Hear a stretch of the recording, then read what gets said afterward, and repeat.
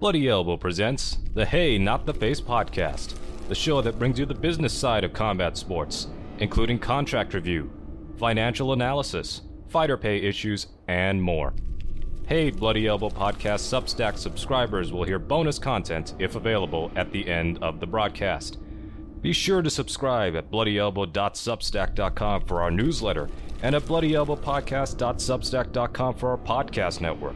Follow us on Twitter at Bloody Elbow, Facebook at facebook.com/bloodyelbowblog, and as always on bloodyelbow.com. Thanks for listening. Here's your host, John S. Nash, joined by his producer, Steffi Haynes. Hello and welcome to Hey Not the Face with your host John Nash and your producer, me, Steffi Haynes. And today we have two big, huge topics for you. First, we have an official one championship contract, and we get to reveal it all, including the actual contract, which we will be linking so that you can read along with us as we go through this contract. And in our bonus section, we will have John talking about the confrontation between Dana White and Stephen Espinosa. So first, we're going to check in with our fearless leader and find out how his week has been. Spectacular. I mean, I think I drafted Christian McCaffrey for my fantasy league, so I'm set. Oh, I don't really pay attention to that.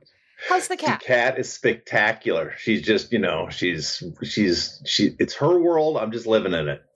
That's basically all of us cat owners. Yeah, I'm trying to find a vet. I'm trying to track down her original vet in the city. See if I can track that person down. But if I can't, I'll have to take her to a new vet. But that's my big mission for the week is find her a vet.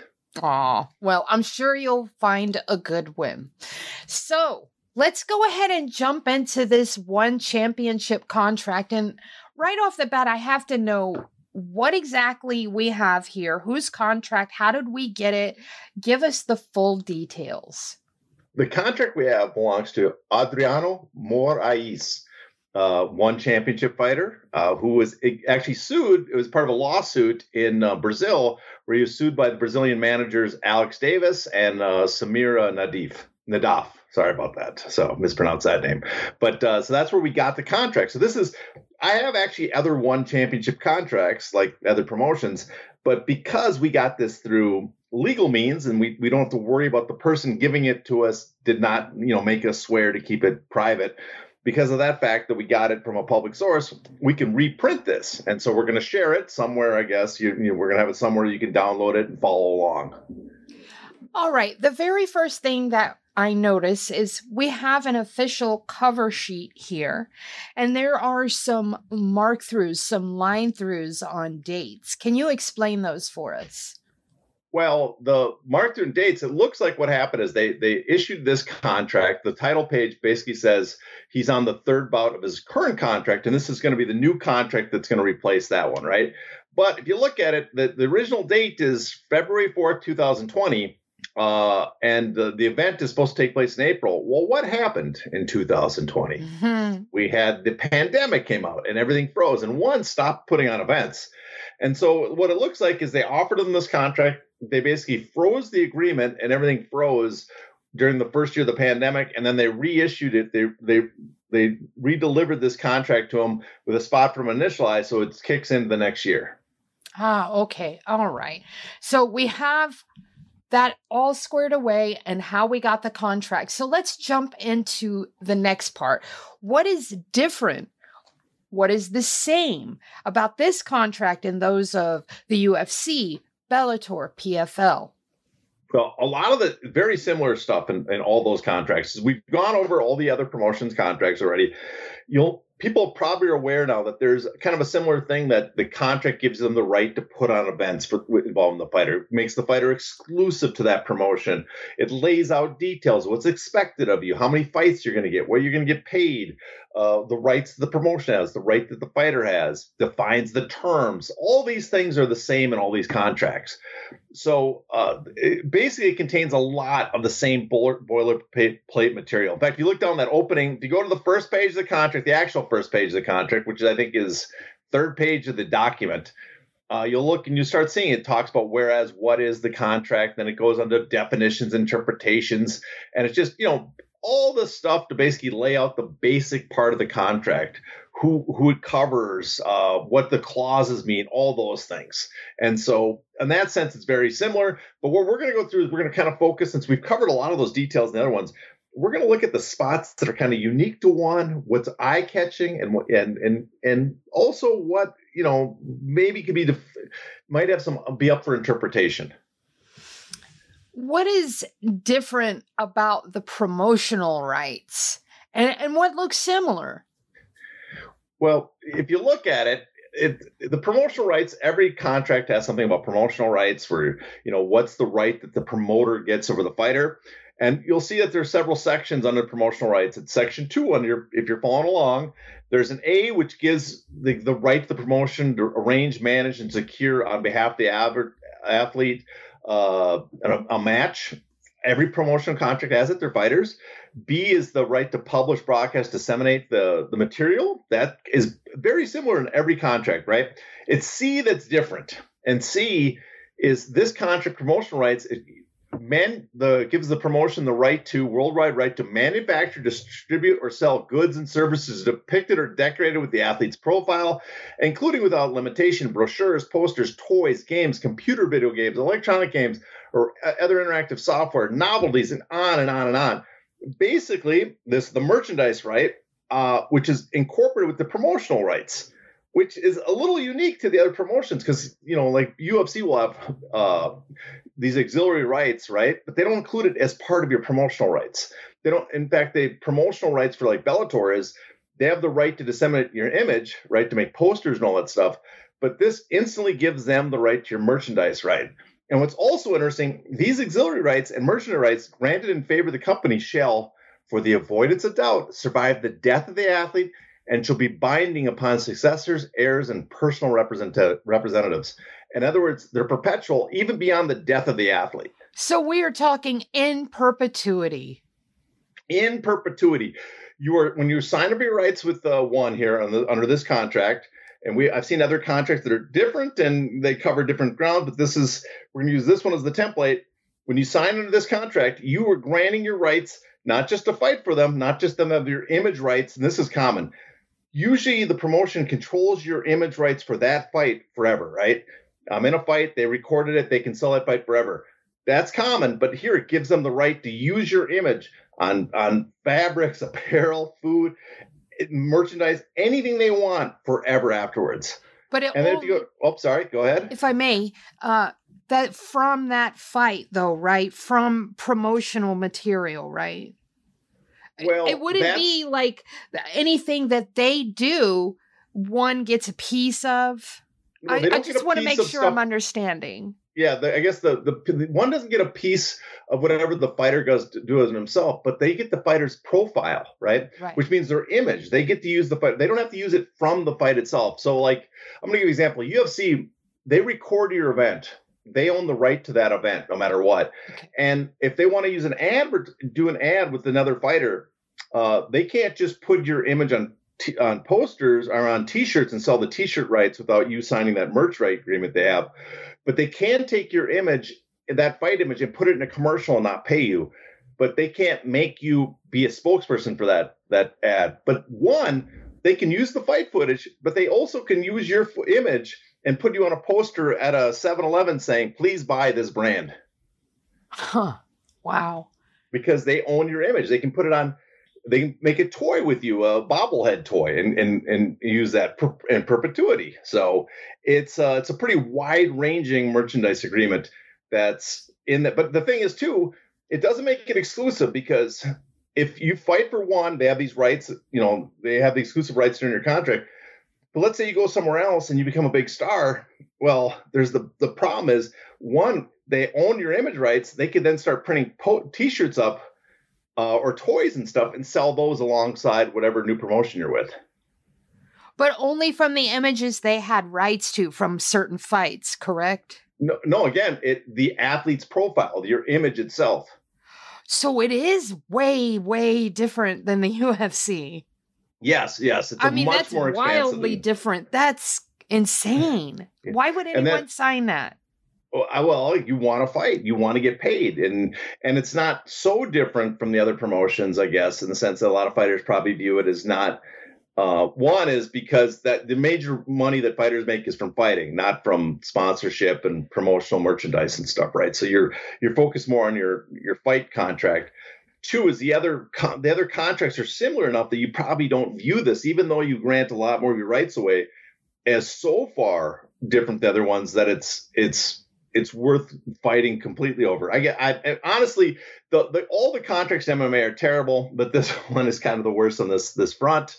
If you go on to it, 2.2, the promotional rights, auxiliary rights, and merchandise rights, collectively referred to here as the commercial rights, are granted in favor of the company in perpetuity, as we just mentioned before, as regards to auxiliary rights and merchandise rights, and on a worldwide basis, free and clear of any claims by the athletes. So, or any persons claiming or reporting the claim through the athletes. So again, you could go to some other promotion, you could sign your rights away again later, but they own those rights. They get to keep those rights from you. Wow. Do ONE fighters have any say at all in where they fight? And what is this part about requiring a new contract? Because that one threw me off. Okay, well, just like all the other fighter contracts we've seen, that they have really no say in when, where, and who they fight. All that stuff is dictated by the promotion. And the participation matches too, just like the UFC, just like other promotions. If you are a preliminary or undercard match and a main or feature fight on that card is canceled, I think UFC is just the main event, not the co-mains, but here it's a featured fight besides the main event, is canceled or postponed, your contract, that you don't get paid, your fight is put on hold until they can book a new event, right? And that's similar to other promotions. But I just wanted to point that out because people always ask, it's a good example of how little control fighters kind of have over their career.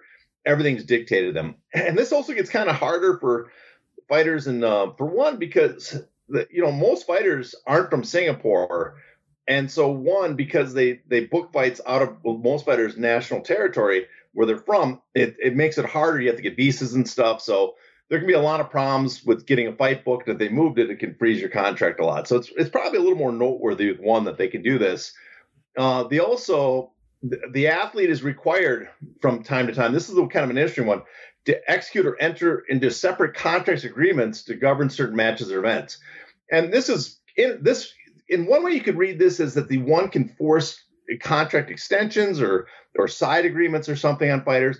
But really what I think this is detailing is the fact that one, because they do hold events in so many different countries, and those countries have certain guidelines and provisions that are required in the contracts, that you might be required to sign a temporary agreement that meets the requirements of that location, that country. But again, it's kind of, they don't come out clear out and say it, so it's a little vague. So it's not quite clear what they mean by you might have to sign a separate contract or agreement.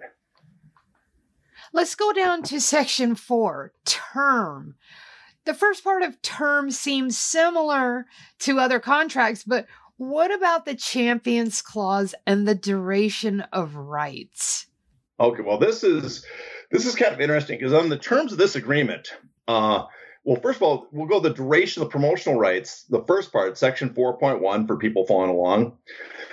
The duration of the promotional rights is, and it tells you have to go to Schedule 1 to see how many fights that's for. But the contractual terms last for either the number of fights in the schedule later on, and if you skip further on down to the end of the contract where it's listed, it's for 4 fights or 24 months, whichever comes first.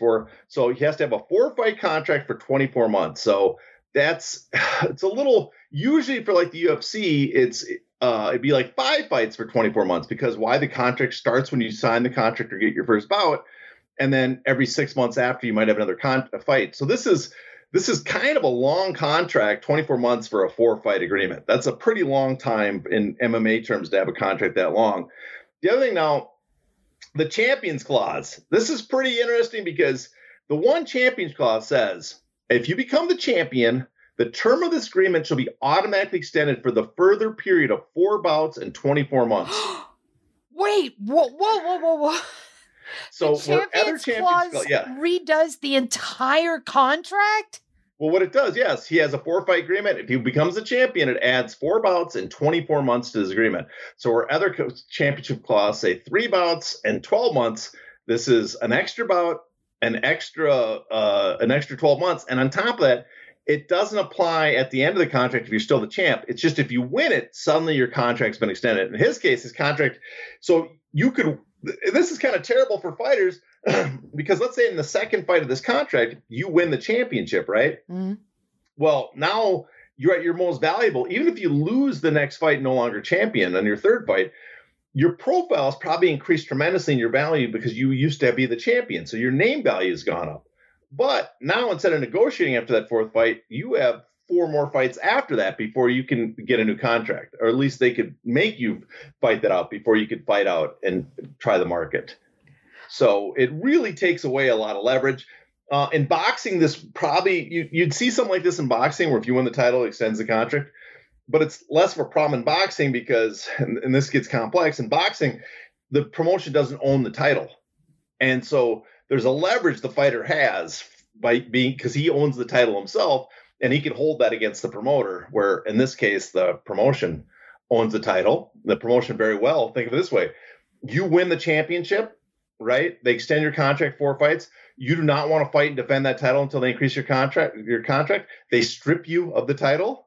You still probably have those extensions. There's nothing that says they won't extend the contract still. Wow. Tell me the reasons that they can extend the contract and how long they can extend it outside of the things you mentioned. Because I see stuff here, injuries, things like that. So give me the lowdown on that.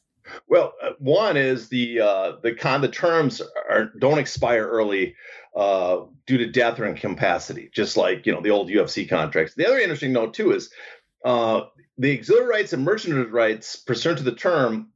They continue right after the termination. So they note here in this that those rights continue after your contract's up.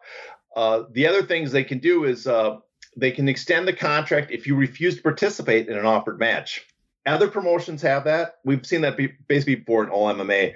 It's not like some boxing contracts have it that we have to offer you we have to make a fair offer, or we have to offer you a couple fights and then you get to choose which one you want.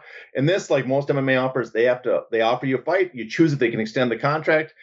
They can, in this agreement, instead of the UFC 6 months, it's either the longer of getting you a new date or 120 days, which is only 4 months, but I mean, it really doesn't matter if it's the longer of the two, right?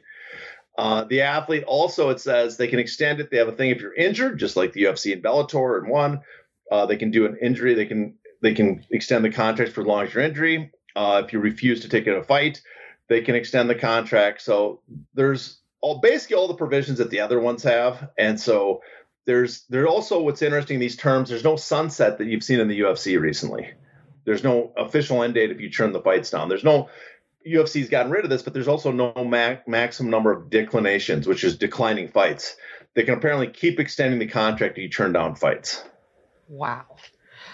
Let's talk about the general obligations of the fighter, of the athlete.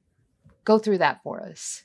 Well, this is, again, something you find in all of them. They're expected to, they have to give their best effort. They have to display sportsmanship. They have to not use drugs. Every promotion basically has something along these lines that dictates these. But what's kind of interesting about one championship, there is a part, if people are reading along, skip ahead to page 9. This is section 6. You go down to, I think it's G and H. The first one, they shall not issue any publicity relating to the services or commercial rights to be provided by him hereunder or participate in any interview or other publicity without the prior written consent of the company. And H, not without the consent of the company, change his name, including any stage names, professional names, in whole or part, or perform under any other name. So if a female got married, she would need to go to one first. It seems that way. Yes, it's pretty far-reaching. It doesn't say anything specific about certain name changes. So, if you wanted to change your name, you have to get consent from them. I haven't seen that in any other contract. There might be an issue about the legal contract being signed, but name change doesn't change the contract. But the publicity one's kind of interesting because basically it's saying that if you're going to talk about the commercial rights they have, basically the promotion and the rights they have to you and their fights and stuff, you need to get permission from them before you do any publicity. You can't go out on your own and book an interview. I just cannot get over having to go to them to change your name. I mean, look at Michelle Waterson Gomez or Beck Rawlings, who is now Beck Rodriguez. I mean, that's insane to me. I can't. I mean, we were looking at maybe because we don't have a women's contract in front of us. Maybe in some of the women's they have an exception, but at the beginning of the contract it says this applies to men and women, and they're going to use he interchangeably with she. So I would imagine that this is the same for women as well. Ugh. Tell me about this part. But sorry, to keep going, there's another section too. I'm sorry to interrupt you, but this is kind of new too, and that's letter K. And that is, you cannot disparage. That's what I was going to ask you. Okay. You can't disparage, disrupt, damage, impair, or otherwise interfere with the business interest or reputation of the company or its affiliates, the one brand or any current or proposed sponsor, advertising agency, network, or broadcaster.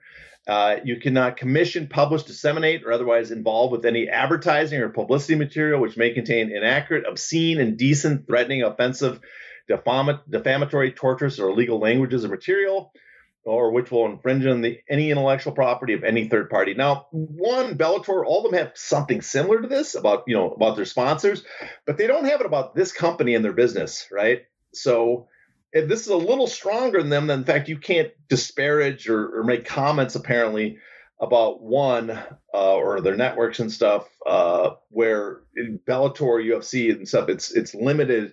You can't say anything that damages the relationship with the sponsor. In other words, you can't do anything to interrupt their money, but it doesn't have a disparage comment. And we're going to come back to disparage in the future about how long lasting this is. But we'll wait till we get to another segment.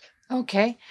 I want to go to segment 10, injury or retirement. Now, what happens if a fighter gets injured or retires? Well, just like the other promotions, if you get injured or retired, they extend the contract. Here, they extend for a period for how long it takes to recover, or a period of 6 months, whichever is longer. This is the same as the UFC, right? Basically the same of all MMA promotions right now. The other thing is if you retire, it's either temporary or permanent. The company shall have the right to suspend the term for the duration of the athlete's retirement. This is, again, the same as other promotions, except for the fact that UFC now has a sunset provision they put in for retirement.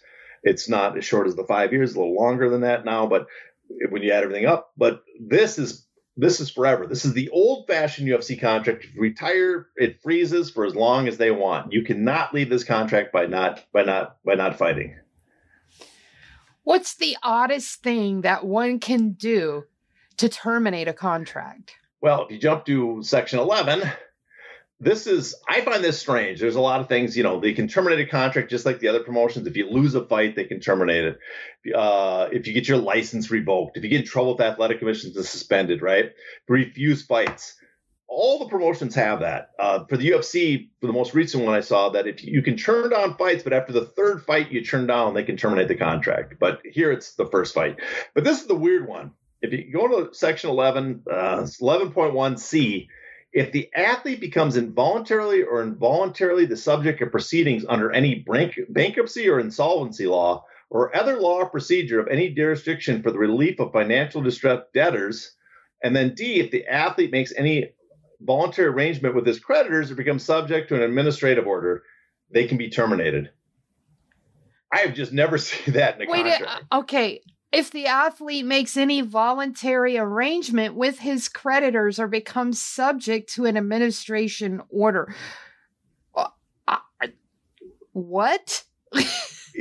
I'm guessing it's that he becomes an agreement with his creditors that they get his paycheck or his purse. Oh, so garnishment, wage garnishment. It garnishes wages. They declare bankruptcy or something. They go under bankruptcy. I just do not know why. Wow, because typically two entities are able to garnish your wages, and that's the IRS and student loans. That's when you default on your student loans, they can garnish your wages. When you default on your taxes, when you don't file your taxes, when you cheat your taxes, whatever. If you make an arrangement or an agreement or whatever, they can also garnish your wages there. I don't know any other entities that can do that. So this is insane. Yeah, I just it's one I just don't follow. I mean, maybe in Singapore there's other entities, like if you owe money to a bank, they can take it for other loans and stuff. I'm not sure, but I just hadn't seen that in other one. And it's a weird thing that they can terminate you if you declare bankruptcy, because I mean, I don't know what the reasoning is behind it. I just don't know why that's a concern of theirs if their LLC independent contractor fighters end up having to declare bankruptcy. Wow. I don't get it either. Let's talk about exclusive negotiating periods, rights to match. Do we have any of that here? Yeah, just like the other promotions, they have a exclusive negotiating period. For this contract, it's 60 days after the end of the contract. So for 60 days, they have the right to be the exclusive negotiator, and they have a right to match that lasts 1 year because they're not an MMA, just an MMA only country. They also their option to match material terms for any mixed martial arts or kickboxing match, Muay Thai match, or any sort of martial arts competition. So it basically covers all those. So that's their, it's similar to everybody else, but that's something that comes up in the UFC antitrust lawsuit as a tolling provision. So it's worth noting here.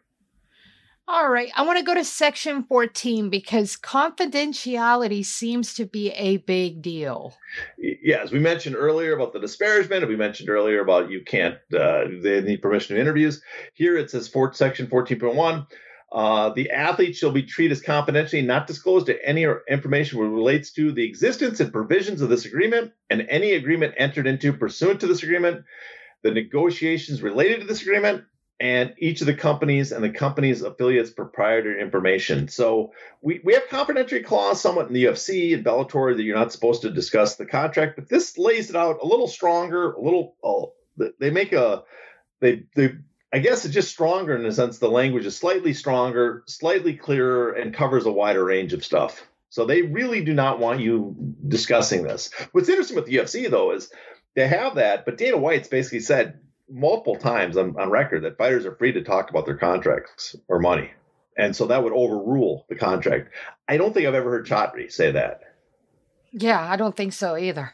Yep. And then if you go further down in that section, it says the athlete shall take all reasonable steps to minimize the risk of disclosure of confidential information by ensuring that only those of the athlete's affiliates whose duties will require them to possess any such information shall have access thereto, and that they shall be instructed to treat them as confidential. So they come out here clear cut and say that not only you're not supposed to disclose, but it's the fighter's responsibility to take the extra steps to not disclose to anybody but basically like their manager or an attorney. And again, one seems to be going a step above and beyond to make sure stuff is not disclosed about their contracts. Let's go to section 22, continuing effect of agreement. We talked about part of the contract being in perpetuity. It seems like more of it is in perpetuity. Can you explain? Yes. Well, the continuing effect of the agreement is the certain provisions, right? That the clauses of these nature are intended to continue past the termination of the term. So in other words, they last the end of your contract goes for 4 fights or 24 months, and it goes 4 fights or 24 months, and then it terminates. But the contract, a lot of the provisions extend. Including, which is interesting, is that section 6 where you have disparagement, right? So you cannot disparage the company going forward. So the effects of the agreement are they continue to have your merchandise right, they continue to have perpetuity on those, but certain provisions like the disparagement and certain information, you have to honor those going forward in perpetuity because they survive the termination of the term. Quick question. Yes. By what you just explained to me, let's say Ben Askren decides to talk shit about Chatri, whatever. Would that apply there? Well, if he was under this agreement, yes, probably there would be some sort of he'd be violating the agreement. I don't know what they could do since he's in the U.S., but I know looking at older contracts, they're not quite the same. Certain provisions were much worse in older contracts for them. Especially for the low level guys coming in, there's certain provisions that just seem like these contracts go on forever. But a lot of these rights issues, I think, have been added in more recent years. So I don't think he would have a lot of this stuff in his. But if, let's say it did, technically, theoretically, he could not talk shit about one. He couldn't reveal stuff about him because that would be in violation of that clause 6 would still be going under this contract. Wow. How about Section 32, governing law and jurisdiction? Because it looks like they might have an arbitration clause here. Yeah, exactly. Well, first, the agreement is governed by, in accordance with the laws of Singapore. So you got to, if you have a lawsuit where, the UFC, famously, it's under Nevada law. You have to show up in Nevada to contest it. But here they also say you also are taking every complaint, every sort of disagreement with the company, you have to take it to arbitration, the arbitration rules of the Singapore International Arbitration Center. I imagine, considering Singapore is how well known it is to be pro-business, I got a feeling it's not going to be a very pro-worker type arbitration court. But you have to, instead of challenging them in court, you are required to take them, go to arbitration first to settle any differences. And that sets up the same problem we have with the UFC arbitration clause, but this might even be a step worse for fighters because it takes place in Singapore. So not only do you have the Singapore court, which probably is more pro-corporate, I'm guessing, but you also have the expense of having to go to a Singapore court. Ugh. Benefits. I'm not hearing any. Are there any? Well, if we go on, and the benefits I'm sure you're talking about are the benefits like the per diems and the room and board, stuff like that. If you go on, there's a section tagged on the end, and that is Schedule 1. And that schedule is the additional stuff that I guess applies to this individual fighter instead of all fighters that sign the contract. And if you look at it, you can see his prize win. He gets $100,000 to show, U.S. dollars, not Singapore, $100,000 to win. He also, it also says that this is where the number of matches are for, but he gets some benefits. Now, the way it's wrote into the schedule makes me assume that these sort of agreements this is extended on an individual fighter basis, that not every fighter gets this. Not like Bellator and the UFC where they have a generic, you get 2 flights, $60 a day or whatever. And this one, the fighter will receive 1 round trip economy class, and a cornerman will receive 1 round trip economy class, and they'll share a twin bedroom. So, and they'll get 40 Singapore dollars per diem for meals, right? Per day per person. Well, that's about $30 US. So about half what Bellator or the UFC pay per diem. I think actually Bellator might be up to $80 or something, but a lot less than them per diem. What's interesting too, this is a champions agreement, right? This is an agreement where he was fighting for the title and was going to be the champion. And yet there's no benefit bonus when holding the belt if he gets if he wins the championship. So like where other contracts will give you extra cornermen for title fights or being the champion, extra tickets in a room, that doesn't appear here. You don't get that with this. It's the same number. And also it's worth noting from their for events outside the athlete's home base city. So if you're fighting in your hometown, it seems like this implies that you will not get a room, not get tickets, and not get a per diem. And so maybe that's what they do with a lot of their shows. They book local people, and those people do not get tickets or flights. Wow. Okay, I have to ask you about this because this stuck out to me. $40 Singapore dollars per day per person, or 3 daily meals provided by the organizer. This next part, whether the athlete receives the per diem or 3 daily meals is at the discretion of the organizer? Yes, yeah. So you might not even get it. Well, yeah, yes. But the other thing too is I guess if they have a hotel that provides free meals or whatever, they're probably going to use that instead of giving you the per diem. The UFC actually has a similar clause. They instead of a per diem, they can also offer, I can't remember the exact wording, but if you're in a place where they can provide the meals for you, they don't have to offer you a per diem. But yeah, it's they get to choose if you want, which would suck if they're giving you terrible meals at a terrible hotel. If you're stuck taking those for your per diem. Which would suck as an athlete if you're stuck eating buffet food when you're cutting weight. Yeah, that would be terrible. That'd be terrible. Listen, it's athletes are not important to the sport. They do not make the sport go. What makes it go are the acronyms, the letters that we come to watch. We do not. The fighters are not important at all. All right, let's talk about 3 fights in a year and what one is responsible for and all that good shit. Okay, well, this is the last part. We go down to the last page, or the second last. There's a signature page after this, but the last page of the schedule addendum to the contract. And people look here, you can see too that if he's the champion, he'll receive $250,000 US, not the Singapore per diem money, US dollars. But this part really caught my eye. Beginning from the effective date until the expiration or pre-termination of the term, the company shall offer the athlete participant in 2 matches per consecutive 12-month period. So 2 things caught me about that. One is within a 12-month period, they have to offer you 2 fights, right? That's not the 3 fights a year that we're always told about in MMA, but that's a pretty long time. And I guess because they have 24 months, it's, a 24-month contract that explains it. But think, they could offer you a fight and then wait 11 months before offering you the second fight. And if you can't take it because of the date, whatever, then they could extend the contract. So that really that's a long time to be waiting around for your fight. I imagine in the fight business, right? That's a long time to go. Basically, you go a year between fights if they want to, right? And what's also interesting is beginning of the effective date. Well, if you look at the effective date, if you go back up at the top of the previous page, the effective date is July 8th, 2021. Well, this contract went out in January 2021, right? And so basically what they're saying is the contract went out in January. The start of this contract is either going to be on July 8th, or if it's executed, the execution by signed and maybe a fight taken after this date, that would be the start. But that means this contract is probably length of time is longer than 24 months. And then that's not counting the tolling provisions. So that seems like, I don't know, that does not seem like a good deal for the fighter there to have the contract start that way.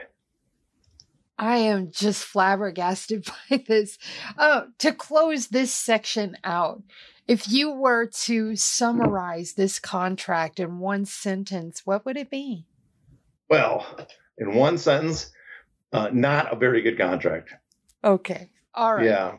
So, I mean, listen, they're all MMA contracts are terrible. All various degrees of terribleness. UFC has certain stuff that's terrible. Bellator has stuff that's terrible. PFL has stuff terrible. The one thing I think that makes this particularly terrible is not that they can extend the fights longer. It's the perpetuity nature of the merchandise and you also too, the contract does not include anything about merchandise rights, that you do not get a percentage of the sales. Right. So you hand over all those. And on top of that champions clause is particularly bad in the sport of MMA. That is much worse than what we see in the other promotions. Indeed. All right, folks, that's going to wrap up our free portion. If you are a paid subscriber, stick around. We are going to dive right into the very salacious social media back and forth between Stephen Espinosa of Showtime Boxing and Dana White of the UFC.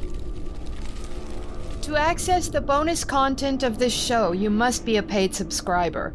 To do that, go to bloodyelbowpodcast.substack.com and subscribe today.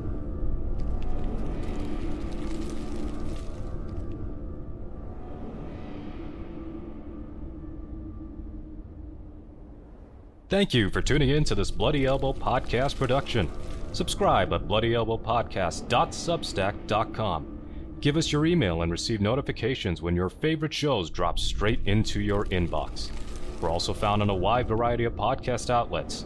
Just search for Bloody Elbow Podcast and you will get new shows throughout the week, including the MMA Bunker and MMA Tete-a-Tete shows with Kid Nate, the Level Change Podcast, the Hey Not the Face Podcast, the MMA Vivisection main card and prelims UFC preview shows, the 6th Round post-fight show, the Show Money podcast, and the MMA Depressed Us.